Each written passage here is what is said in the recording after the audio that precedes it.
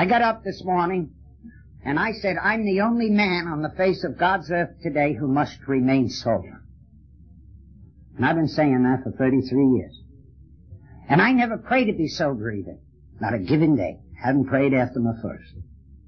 And my sponsor, who's the brewmeister in the big book, still alive, still kicking, still raising Cain. You know, he's a guy you either love him or you hate him.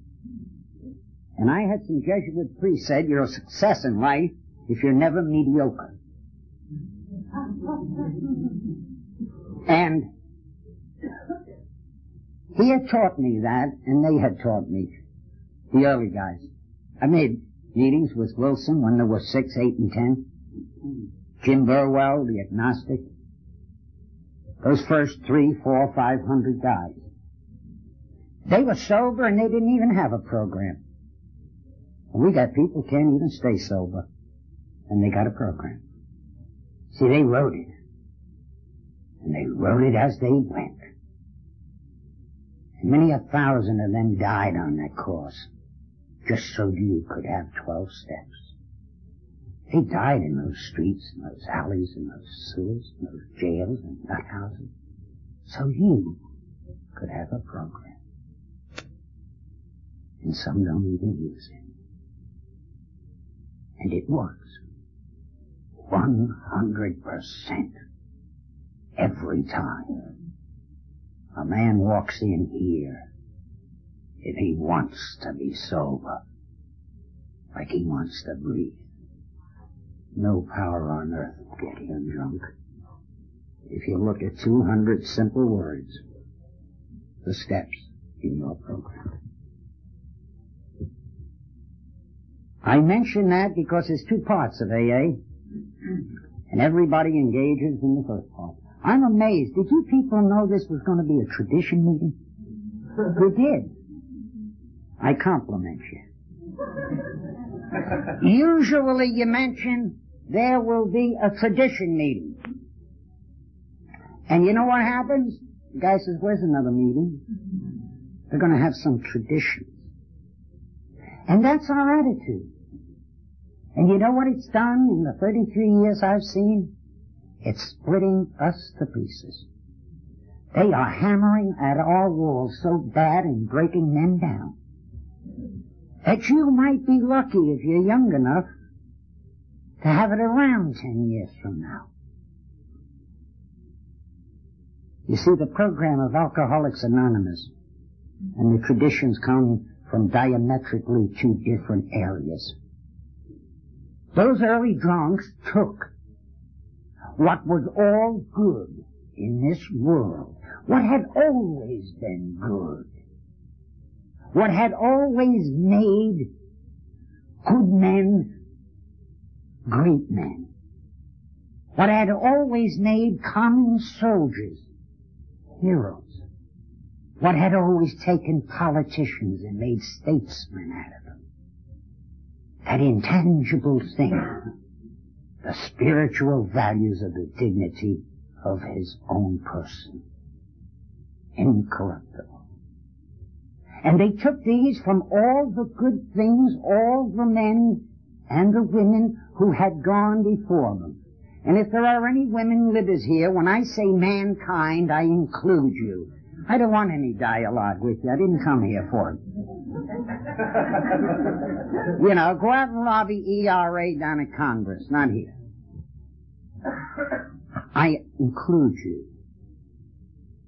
And all these good things, since the recorded history of man, seems to be always the same, no matter where they were found on the face of this earth. It seemed all men, whether they be Christian or Jew, Mohammedan, Shinto, Buddhist, you name it, Zoroastrian, and the thousands of others, whether they just be primitive men in the jungle, such as discovered in New Guinea or Brazil or Africa, every once in a while a tribe that's been lost. And they have this same thing. They recognize they are not the end product of this earth. They recognize there is a power greater than themselves that controls this universe and has put it in order. And yet we, the sophisticates of the world, sometimes cannot match the faith of a primitive man, maybe in a star or a tree or an animal or a stream. And that is where they drew it from. The actual program came out of Oxford, for those of you who know the history of AA. A religious society. They depended on three things: the Book of James, the Sermon on the Mount. And when I got sober, I carried Emmett Fox's Sermon on the Mount as you carry a big book. It was required by my sponsors. And the other was the absolutes. The four absolutes. Absolute, an easy way to remember them is the word HULT. H-U-L-T. Honesty, unselfishness, love, and purity. That's all they had. And in the history of man, no one had succeeded at what you and I have succeeded. Not staying sober for one day, staying sober a lifetime. And if you're in here for any less, you might as well go out and get a drink tonight, because you're going to come up short. You can do it only one day at a time. But it's a lifetime committal. I know.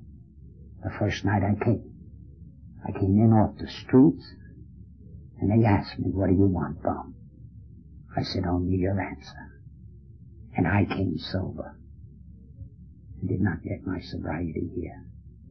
I spent 2 days in an alley in Washington getting sober. I walked 9 miles to North Arlington Group from Washington for my first meeting.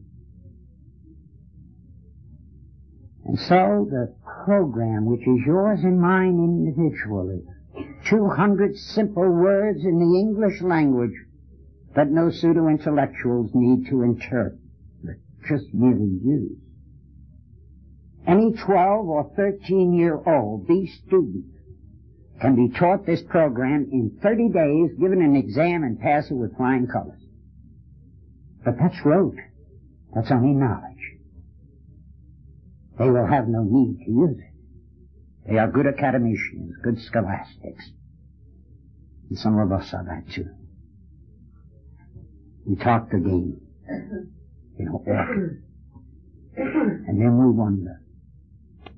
I always tell a guy, my pigeons, I say, "Hey, don't call me up drinking." One never has in all these years. Don't ever call me up drinking. I'll hang up on you. I'm not interested in drunks. And one of them said to me one time, "Would you really?" I said, "Try me." And he did one time. And then he said, "Why did I get drunk, Frank?" I said, "You have to ask that. You already were told at every meeting you went. You just didn't believe." And I hung up. And so all the good that was in this world that men had put together, that had made them better than themselves at times, as history wrote, these drunks, no scholars, no scholastics, no mental giants really among them, and every one of them rum-dum. They came out of the streets and the sewers and the gutters and the prisons and the jails and the nut houses, and I came with them, the second generation. 90% of us came from the street. We were unemployable. We had lost everything. Only 10% was still employed, or had a family left, or had not been in a jail, a prison, or had not been in a fruit factory. And yet, as we say, the class of 50, we reviewed 3 years ago at the Towson Convention in Maryland 420 names in a 5-year period. And we would say, "Hey, where's this guy? Where's that guy?" He retired to Florida. Died sober. One of those who was very active around here, Alex Cleaforth, He retired as the head of Voice of America. He's in Bern, Switzerland. He's going to spook all his life. Sober.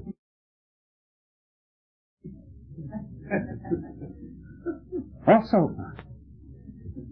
95%. Now I'm going to give you a shocker. Because sometimes maybe the younger ones, they look and they say, oh my God, we got a bleeding deacon, and I didn't wear the black tie to be preachy. I'll tell you what happened. I live a long way from here. And I don't have all my mental capacity now. And the one thing I usually, because I won't wear one at the office, I don't wear a tie. I don't like things around my neck. They tried to hang me too many times.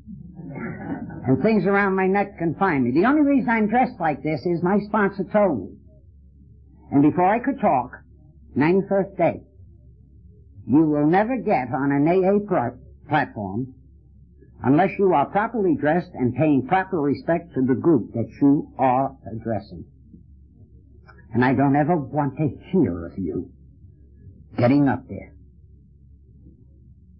And if I showed up here tonight, some think would tell him in Florida, I'd have a telephone call. I would have a telephone call, and he would ask me straight out, just who do you think you are? You are not that important to be indifferent and not pay the respect to this group and to AA. And we were Skid Row drunk. Some of us had to borrow a suit to make that talk. I did. It was over a year before I could buy one. And so they put this together, and we called it 12 Steps. You and I use it. We're here and we're sober. We use it to varying degrees as men do things. And upon the use of that program and the spiritual consciousness that we've gotten out of it, that will be determined whether we will remain sober the rest of our life. That is a personal thing. We will approach it from different avenues. But the basics are there. It says God, it means God. It doesn't mean a light bulb. I'm sorry if there is anyone here who is still so sick that they say, I'm not listening to this God bit. Well, you can leave. That door, not one of us were asked in here. I wasn't. I was a beggar who crawled through that door and asked you for an answer. You gave me the only answer you ever had. You told me, don't you change it, don't even try to change it. And it hasn't been changed in all those years. You didn't need me the day I came, and you don't need me tonight. And for anyone there that is sitting pompously thinking you're needed here, I got news for you, you're not. You try it, go out and get drunk. See how long. We move on. There's too many drunks dying. But 95% of those people would die sober or are still sober with unbroken sobriety. Interesting. Those of you who read the grapevine, the success rate of Alcoholics Anonymous today, that is a guy walking through that door tonight. And I hope I do shock you. I hope I shock the new guy, because I'm going to tell you what your odds are in making this thing. They're damn slim today. 28%. Your current grapevine list. 50% of them in 90 days we'll never see again. It's a rewrite of Bill's old 1948 article and talk where he said what's happening to them. I'll tell you one thing that's happening. They're not abiding by tradition. 28%. If you're reasonably new in here, if you think this is anything but a life and death proposition, I got news for you. In the history of man, there have never been any survivors from this disease. And we have had men and women of all stations. Stations of social status, financial, intellectual, prominence. Men who rule nations. Men who wrote ballads the world will always remember, like Stephen Foster. He'd die in a men's room in New York's Bowery before they could get him to Bellevue. It has killed everyone. There are no survivors here. But you've got a good personal program. You can use it, and whatever this life deals on any given day, that program is sufficient to get you by. Who says life is fair or you should be happy? He says you should survive. And survive you will. And so that was taken from all the good. Then was taken the traditions when they were put together. And they were taken from all the things that were bad those first 10 years.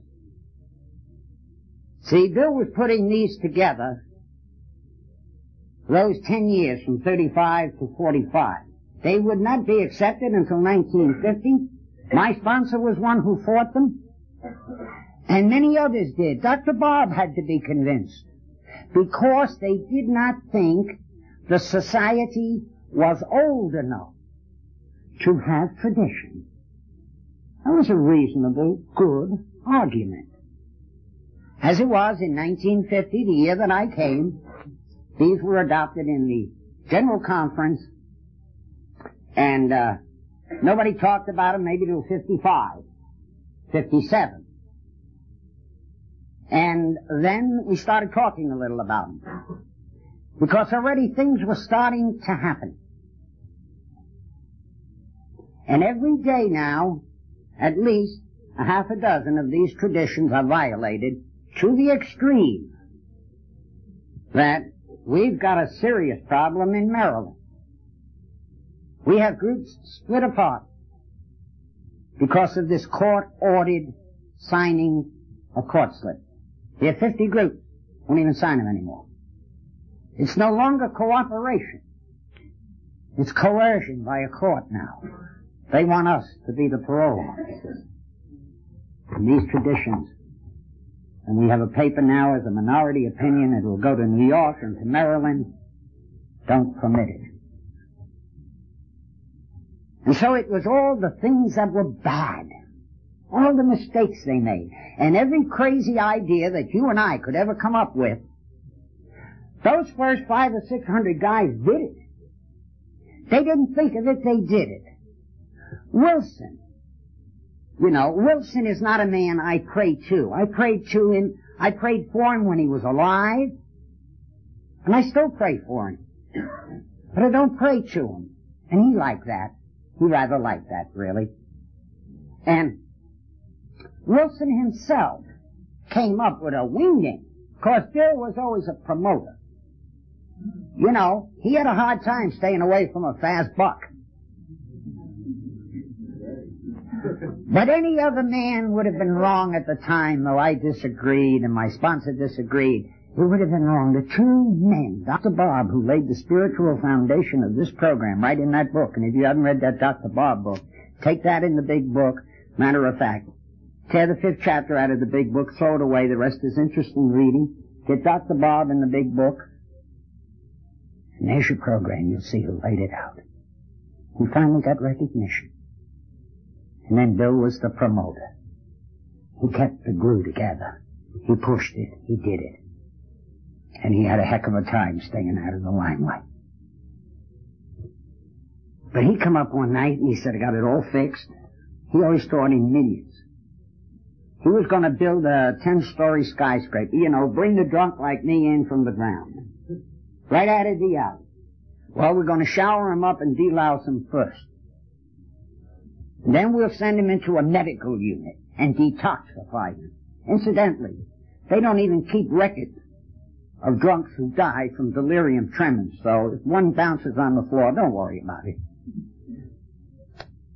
They don't even keep records. And then after we detoxify him, we'll send him up to the clothier and get him fitted. Then after that, we have to move him up, get his IQ, see how far he's come along in school. Then we'll finish educating him. Then we'll get him into the employment part of it. And then, of course, he may need a small loan. to tidy him over. He's living in the 7th floor. This is a Skid Row bum. He's happy in the alley. You believe me. He's comfortable.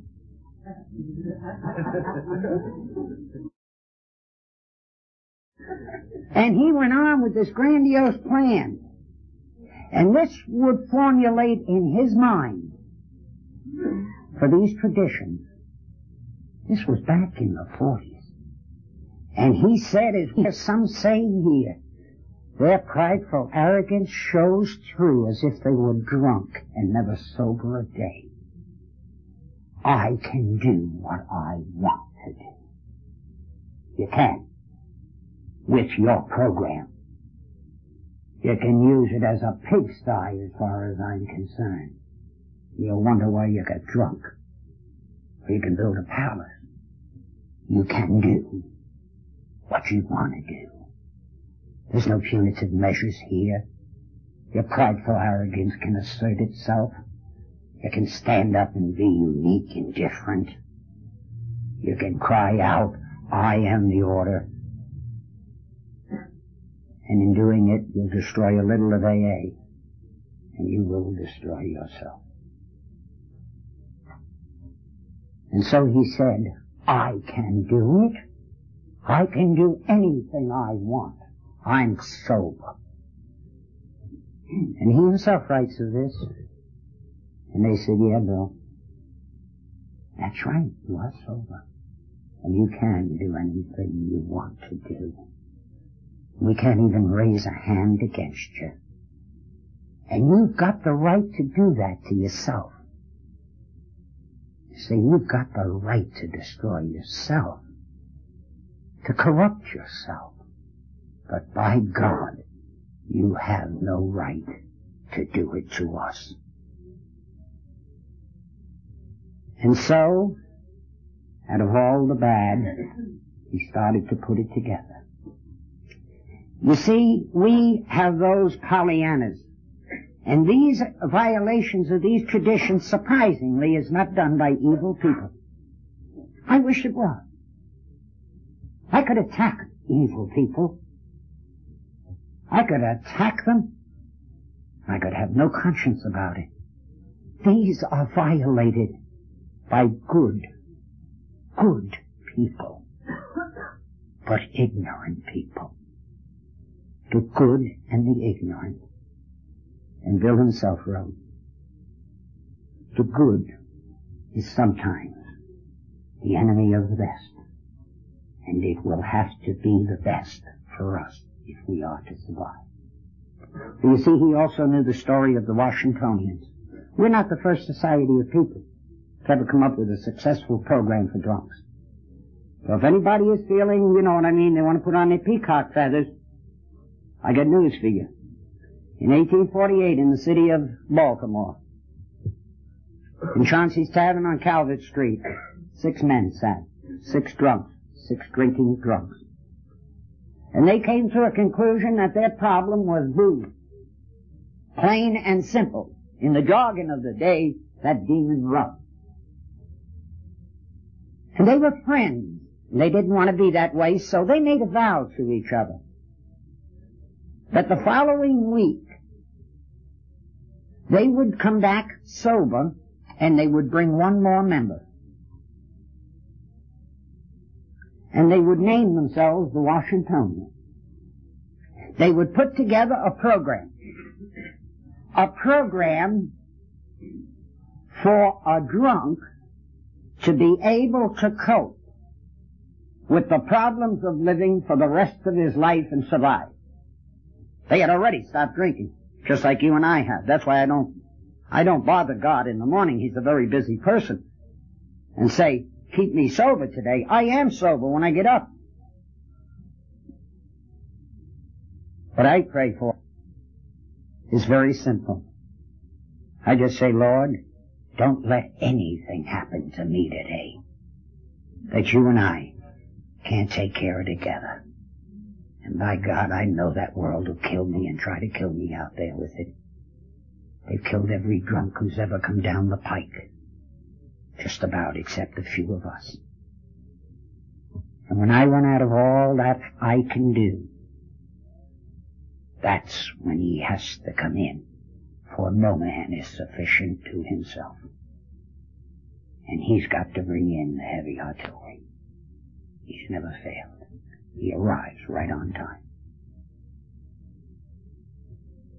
And so the program they put together, surprisingly, consisted of 6 steps. So did our program originally. My sponsor Bill knows 6 steps is what they had. They used them for a short while, and then they divided them and made them 12. And their 6 steps, surprisingly, listen to this, was, we must recognize that alcohol is our problem and that it has destroyed our life. Different wording of the time. 1848. We must seek help from God. They went direct. And we must serve God. 3 steps. Sound familiar? The next thing they said was we must take an inventory of ourselves. I was just told simply, the early guys weren't that, they didn't discuss too much with you. They just said sober up, clean up, and grow up. And so there was the inventory. They said you have to make restitution for your wrongs. Bear in mind, this was a religious group. They're even using the word sin, but that's permissible in 1848. Hell, they were using it in 1950 when I came. These churches weren't that happy with us. And those doctors were convinced. You know, it was about 1958 before they accepted it. So I came through the period of darkness. And then the last thing they did, they said we have to pray every day, step 5. And step 6 was we have to recruit a new member. Now they're pulling them off the bar stools. But our early guys did too. Not necessary anymore. And inside of 4 years they had 100,000 membership. Population of the United States, 52 million at the time. 100,000 sober drunks. That's a better record than we have. We have roughly 1.5 million with maybe 16 million. They did a better job than we did. And then they let in the non-alcoholics. Their speakers started seeking for money. They started going into the business of education, the business of medicine, the business of this, the business of that. And within 10 years, they disappeared from the face of the earth. Never to be heard from again. I'm sure some of those drunk stay sober. And the last vestige of the Washingtonians went under the Wreckers Ball in Boston, Massachusetts, about 3 or 4 years ago. For they built a hospital, the first one for alcoholics only in the city of Boston. It's now part of Boston University Hospital, the Washingtonian Hospital. But they disappeared from the face of the earth. Why? They had a good program. They had a spiritual program. They had a program as valid as ours. More successful than ours. Why? They didn't have traditions. They didn't have traditions. And so they got assaulted from every way. They started bickering among themselves. And before they knew what happened, after 4 years, they permitted non-alcoholics in. They grew to a membership of 1 million then. When then those people started paying the bills, they told those drunks how to do it. And that was all was heard from the drunks. 10 years later, within 10 years, disappeared from the face of the earth. So, there could be an emotional argument, and it is only emotional, that God will protect us. We have no guarantee of that. We have no guarantee of that. No more than God will just assume we shall remain sober the rest of our lives because we say we accept this program and do no effort to use it. There is no guarantee on a man in his sobriety or a woman. And there is no guarantee on AA. And they'll say, but God's on our side. And I'm mindful of a president of ours once speaking to his general. When he gave him command, his general said to him, he said, Mr. President, Mr. Lincoln, I hope God's on our side. And he said, no, General. I hope we're on God's side. There is a difference. We are not the first society of people who God has graciously given something that no one else had. And they abused it, and they misused it, and they destroyed it. And God was involved. Even a whole earth at one time. So his patience can run short with us. You know, they say, why do you keep banging away? Why don't you give it up, Frank? I get tired at times. I'm 61 years old now. I put in a 12-hour day at work. I'm not going to let them young punks work more than me. What good self-respecting drunk would let a 20 or 30-year-old? I say, what, are you tired? You tired? You know, we've got to hold on to that. St. Augustine said that's where the vice of arrogance becomes the virtue. Incidentally, my sponsor, I tell you a funny little story. You think you shaped up in 3 months, 6 months, a year, 2 years, you got 5 years, and your sponsor's happy? Not mine. I have my original book. And I keep saying to Clarence, I say, Clarence, why don't you sign my book? Because I always sign a pigeon's book. I sign one when I give it away. And he said, wait a minute. I'll sign it in due time. 10 years, 15, 20. Finally, on my 25th anniversary, I ain't got a signed book. And I said, Clarence, for God's sakes, look, he's pushing 80.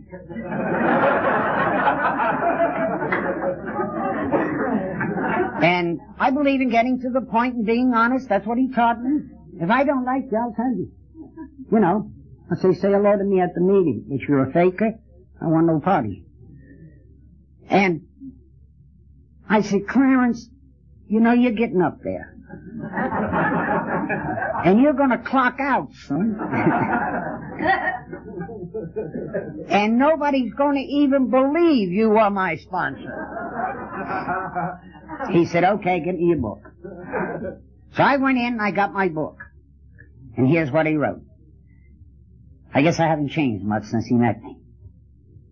He said, to Frank, and they called us babies then. He was out of Cleveland. See, I'm Cleveland, Ohio AA, even though I got sober here in Washington, D.C. I'm not East Coast AA. And he said, to Frank, the only baby I ever had who mastered the art of aggressive humility.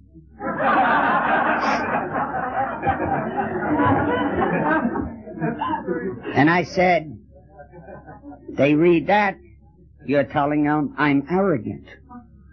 He said, that isn't what it says.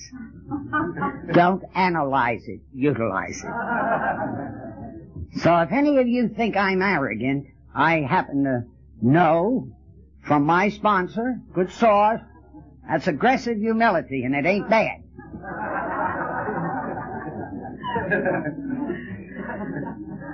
And so now they had to put something together.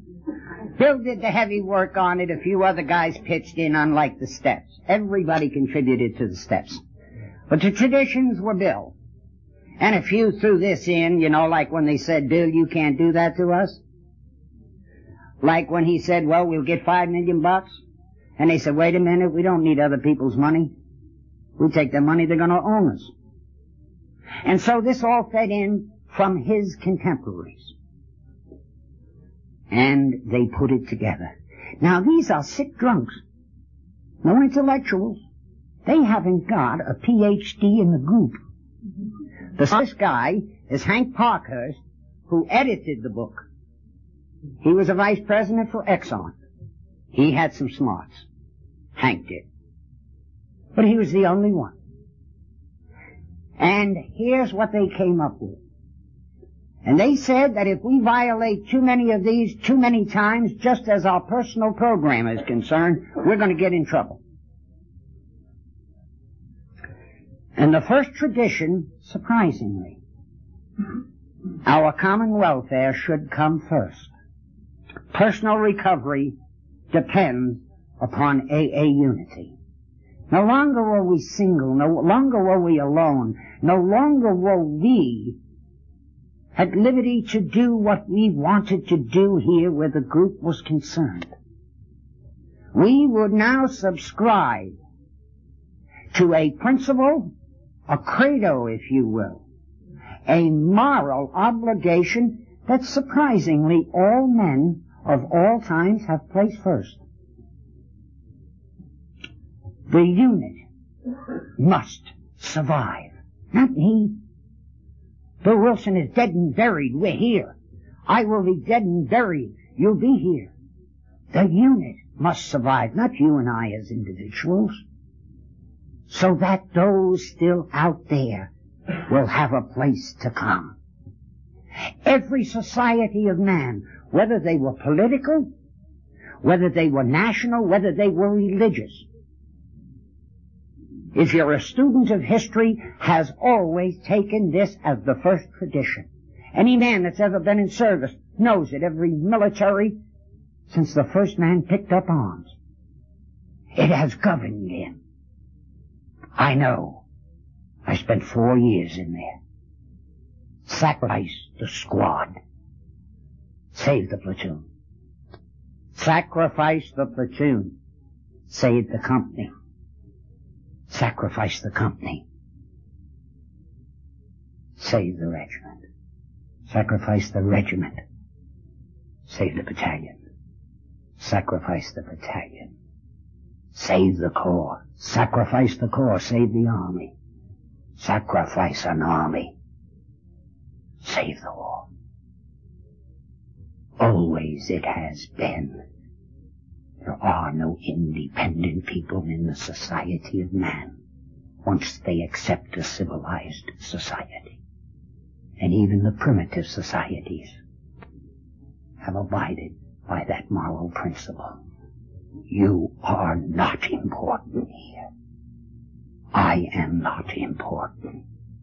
This group is important. They do not need us. Tradition 1. You can bring nothing here that will surpass what is already here. You can merely stand in the shadow of it and perhaps attempt to steal some of its glory. But you are a thief. Tradition 2. Important. Our common welfare should come first. Personal recovery. That was 1. 2. For our group conscience, there is but one ultimate authority. A loving God, as he may express himself in our group conscience. Our leaders are but trusted servants. They do not govern.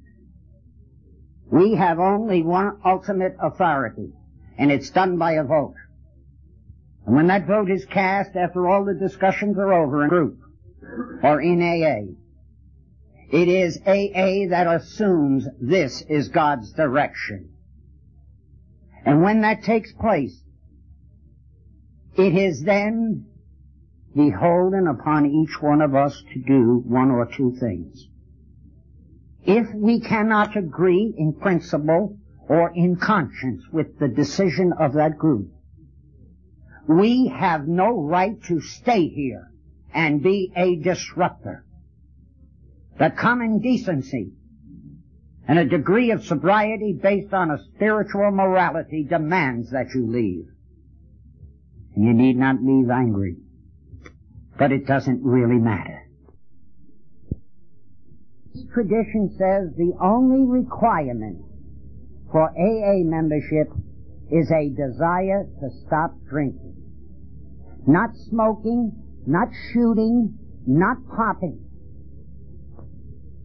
If that is your primary purpose, you are in the wrong place.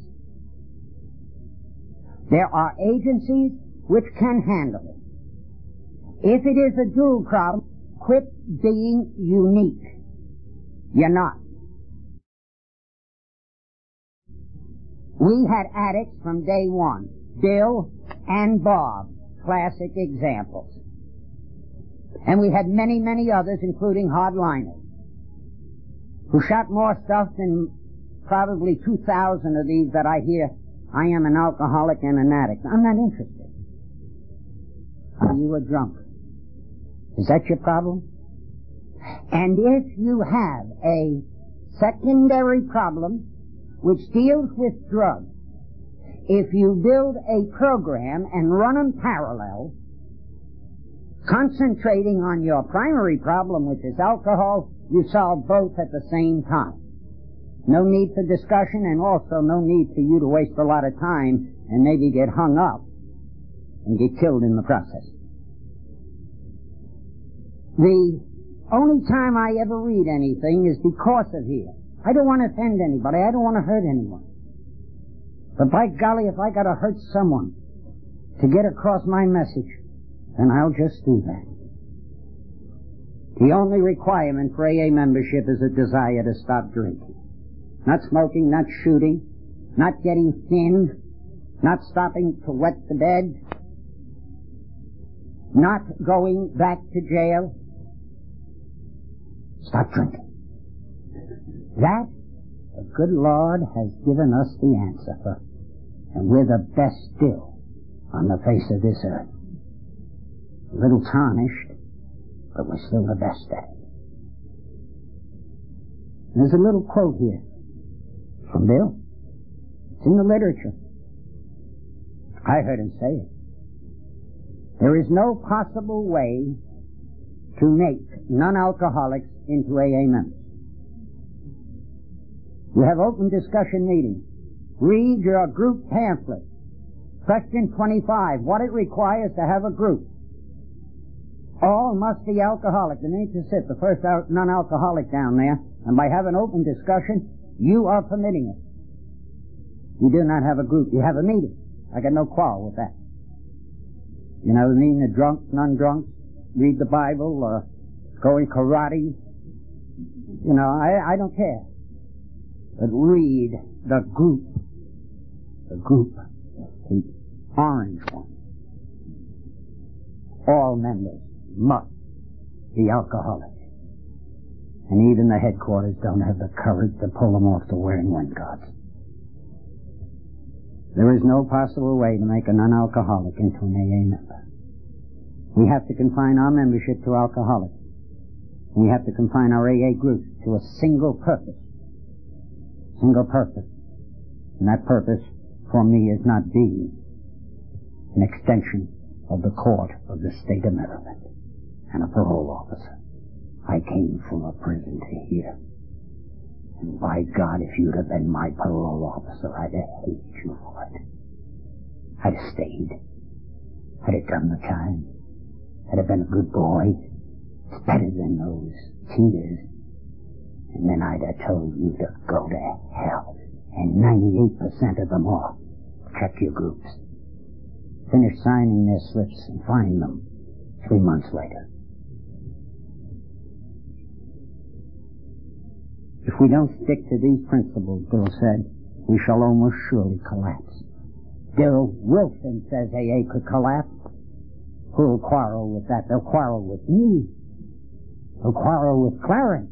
But by golly, when you have quarreled with Bill who laid it down, then your prideful arrogance has you sicker, if you're here dry, than most of us ever were. And if we collapse, we cannot help anyone. No one. If we hadn't fought all these years for this, I was sober before you were born, baby. You wouldn't even be here. And you got a responsibility to pick some things up. Because all of us are going to be around a long time. How come? I might have offended some people. But it's not meant in that spirit. It's in the spirit of love. And by golly, if you are an addict, I'll take you to a place where you can get help. I'll go with you. And I'll keep my mouth shut there, because I don't know anything about your problem. And most drunks don't. Tradition 4, each group should be autonomous except in matters affecting other groups or AA as a whole. That is a repeat of 1. It's the unity, the protection of the group. Except here, it is this group, my group, every group. For every group has the right to be wrong. We're autonomous. But if we become so wrong that we affect and we hurt AA as a whole, then it is beholden upon us morally to call an area meeting and take that group off a where-and-when card, and it has been done many times in AA. AA has to be protected. Not the Vienna group, not my group, not another group. It's the old first, except it applies to the group. I'll go through fast now. It isn't fair to you, me coming here, and it isn't fair to me, really, for these take so much. And it is such a bad time in our history. Believe me. 459 opened up one time saying, this is the most critical period in the history of Alcoholics Anonymous. The handwriting's on the wall. Not for me. I have my program. I don't stay sober with activity just. I got 1,000 friends I can call. I got sober around small tables I can meet in a home yet. What happens to the guy out there? Want to be responsible for him? I don't. I still have responsibility. As long as I live. Because someday I'm going to die. And the God that made me is going to ask me, did you do the best you could? Did you give him the best shot you had? Each group has but one primary purpose. One primary purpose. Here it is again. To carry its message to the alcoholic who still suffers. Nobody else. To the alcoholic who still suffers. This world is full of people who suffer. They suffer from various things. Some mental, some physical, some social. We cannot be all things to all people. God has given us one mission in this life. And He has given us every bit of knowledge that we need to be successful with it. Let's not try to improve on what God has given us. And that's to carry a message to a drunk. And the only message we really have is a message of hope. That's all. Just a message of hope. Because if you got it yourself, you can look that guy eyeball to eyeball. And I don't give a damn. If he doesn't even believe it, he doesn't want it, there's one thing he can't do. He can't disbelieve you. He knows you want him to have it. And you give him the privilege of throwing it away. That's hope. 6, an AA group ought never endorse, finance, or lend the AA name to any related facilities or outside enterprises. We got it all over now. Every rehab is taking us. They're putting our names on their doors. They're putting their institutional names. Now, to you and I, we know what this means. We know it's not an AA group. But to the public out there, they say, oh, I didn't know that the state of Maryland, the judicial system, and AA. Because we have judges who are putting it in the paper, they're sentencing to AA. We got a real problem over there. If you got it starting over here, jump on it. It'll tear you apart. We have drying out joints. Oh, they weren't our name.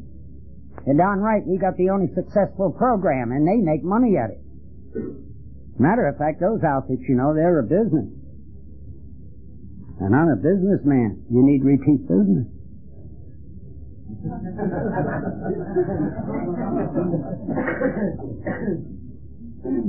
But you see, they use us.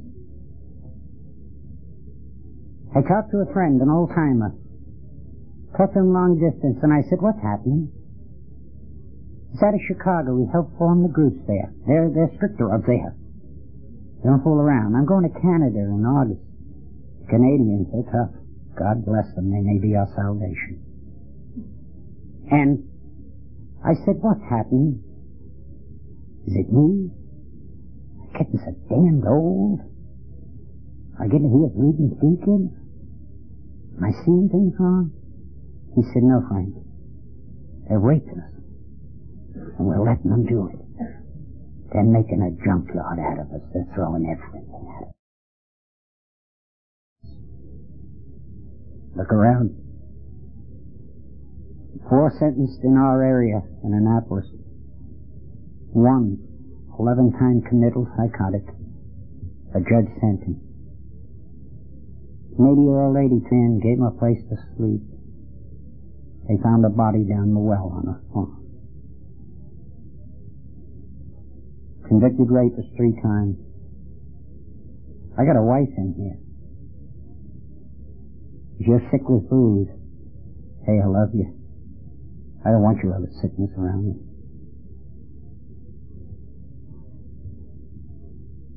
We ought to never endorse, but we do. Lest problems of money, property, and prestige divert us from our primary purpose. And much of the problems our own members, not evil people, good people, sometimes ignorant, sometimes greedy. They've measured their programs eventually in Alcoholics Anonymous by the length of a paycheck. We see it every day. You know, there's 1,400 members of AA in prison or under indictment for swindling these programs. So I don't think we're the best at. So these state agencies aren't the smartest birds in the world. Tradition 7, every AA group ought to be fully self-supporting, declining outside contributions. It means you pay for your place here. We don't want anybody paying our way. We've freeloaded long enough. It's time that we assume the responsibility. But declining the outside contribution, we all know why. Whoever holds the paycheck, they dictate the policy. Whoever has the money, they dictate the policy. 8, Alcoholics Anonymous should remain forever non-professional, but our service centers may employ special workers. And we know what that means. You got a club, you need somebody to clean up, to be there, to do this, to do that, etc. Minimal. They could be alcoholic or non-alcoholic. There isn't any non-alcoholics. That doesn't matter. Or we should remain forever non-professional. And you know, the only way I know to remain unprofessional, I don't know why I would be qualified to be a professional. What would I put out on a Form 57? I've been sober 33 years. I'm still as psychotic as when the Navy turned me loose. Well, I'm not going to put that down if the check is big enough, huh? I'm going to trade on you people. You gave me something and now I can sell it. I'm not qualified to. Now, if I held a degree in a university, in psychology, psychiatry, medicine, social counseling, you know, I'm talking about a full degree, not one of these Mickey Mouse jobs you get in 6 days. That's like sending them away for the diploma. Then I'd have a right to, because I'd be qualified. And so, non-professional to me, I put it simple. I'm an amateur. The day I don't eyeball to eyeball with a drunk, that's the day I forgot something I came for. And I do know that if I ever determine to be a professional, that paycheck has got to affect my decisions because I work under a program and direction. And I have found that what would happen to me might be the same thing that happened to a lot of good friends of mine. Notice I say good friends. I say good AAs.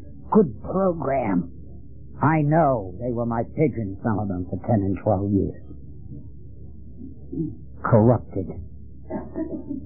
And soon you don't look at a drunk anymore, eyeball to eyeball, because you can't. You start looking down at it. For you are the authority. You are now the power. God, that is one thing we drunks never need. power over other people. 9. AA as such ought never be organized, but we may create service boards or committees directly responsible to those they serve. I go by this one fast. I think they could have left it out. Because how do you organize drunks? I will guarantee you I pick 2 of you, and I'm on the committee with you, and we can't get a common opinion out of 3 of us. I could see us organizing. Now I want you next week to be in this chair. That young lady will be up here, and you will do the coffee. Oh. Oh, those are big windows. But we may create service boards or committees directly responsible to those they serve, and again, be very cautious when you get these good and faithful servants in AA. And they will tell you they are good and faithful servants. That's one of the keys to Lutfer. Every time I hear them say, I am your good and faithful servant, I start looking in my pocket.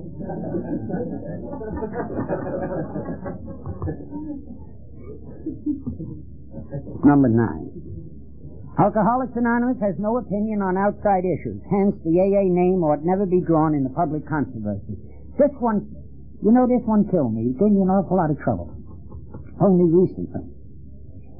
You see, we can't get involved with those people out there on outside issues. If we do, they will chew us up.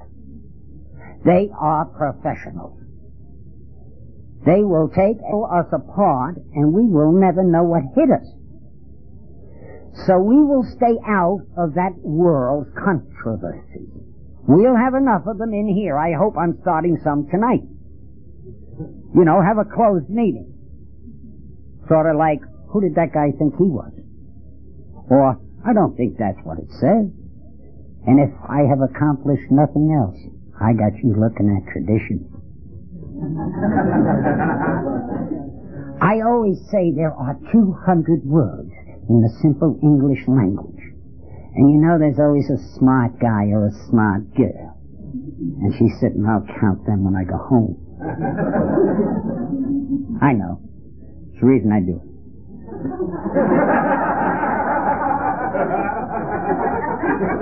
And it says they never be drawn in public controversy. Now this big court thing, where they take and humiliate a human being. God, my heart goes out to these guys and these gals.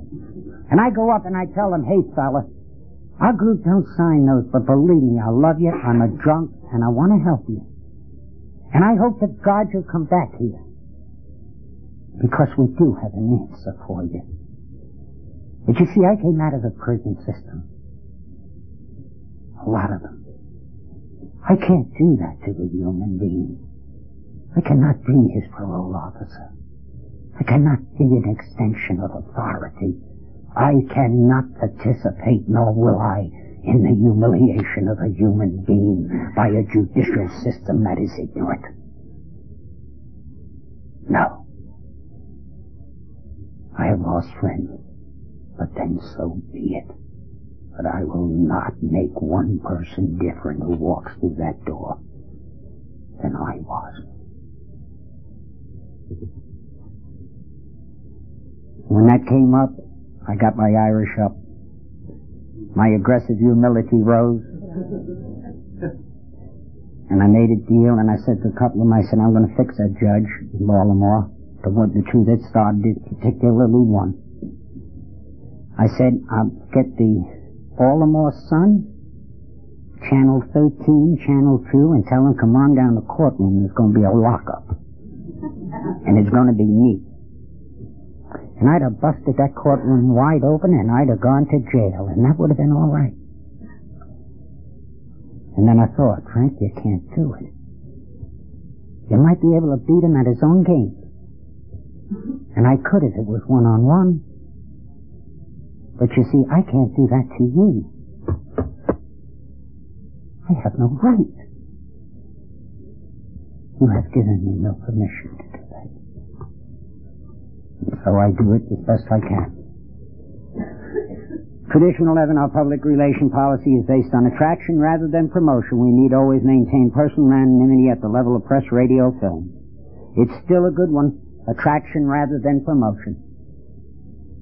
And you know, the program you have and the steps that you walk, if they're like you talk, you're the best big book that anyone, it may be the only big book anyone would ever see. And there's no greater attraction than some guys maybe like me who came out of the streets, had the jails and the prisons. And 12 years later, with my sobriety, a judge who sentenced me to my last prison, he called me up. He was chief federal judge then. And he said, would you do me a favor, Frank?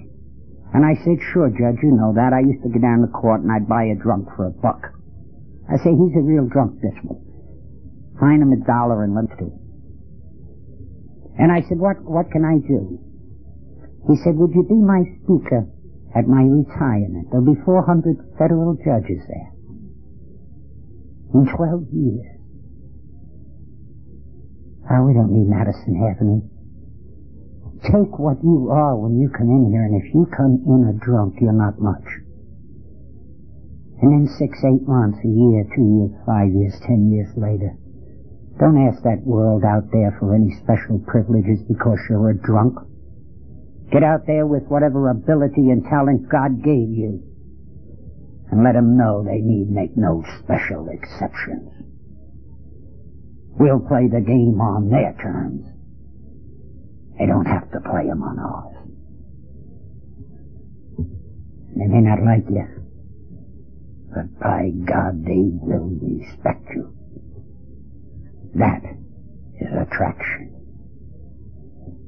Anonymity at the level of press, radio, and film. We have some misguided souls among us, usually people of notoriety. And somewhere they really believe this. These are good people. Good people. They believe that they individually, that their sobriety is so important to the world that they must stand up and publicly break their anonymity.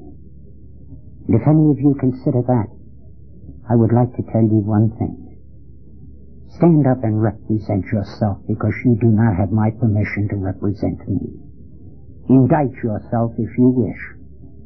Or when you wind up drunk, if you do, they will not say, hey, Joe Blow got drunk. They will say that guy in Alcoholics Anonymous, the big shot they had on all the programs, in all the papers. Understand, they just locked him up, driving into the fountain or something.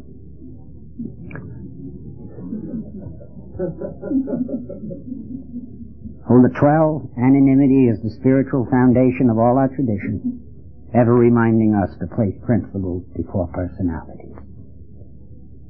If you place those principles above your personalities, you may be a lonely member of this. You may only draw, as a song once said, 10 stout men. By God, you can stand against the world. Because you have learned the program where you are now spiritually true to yourself. You have come to a conclusion. And that conclusion is that your soul, your being, your life is no more precious to God than any other man. Not even the one who walks in the street tonight. It reminds us that the program we got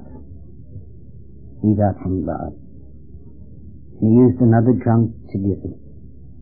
But more important, it's a great tradition because it prevents people like me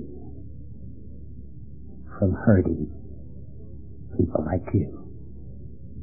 And it prevents people like you from hurting people like me. Let's use the traditions. We'll have our differences. We'll have our arguments. But we'll wind up in a Mexican standoff. Because you see, we will have learned one thing. We got sober with a program, but that 12th step still says carry that message to other alcoholics and practice these principles in all your affairs. Without them, there will be no AA. Where's the drunk going who's out there tonight? It's your responsibility. I hope you pick it up. But if you don't, you'll never really be whole. You'll never know what the whole ball of wax was. And it all boils down to a simple thing. Steps and traditions. You learn to like and to love yourself in the decency of your person and the dignity of your own person. You learn to like and to love other human beings, no matter how they came at you. And some will come at you pretty rough. When you put the two together, you'll find out it won't matter what people think about you or of you. For you will have learned to like some God somewhere in some universe.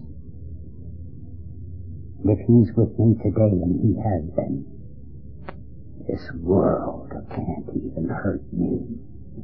It can be against me, and I shall survive.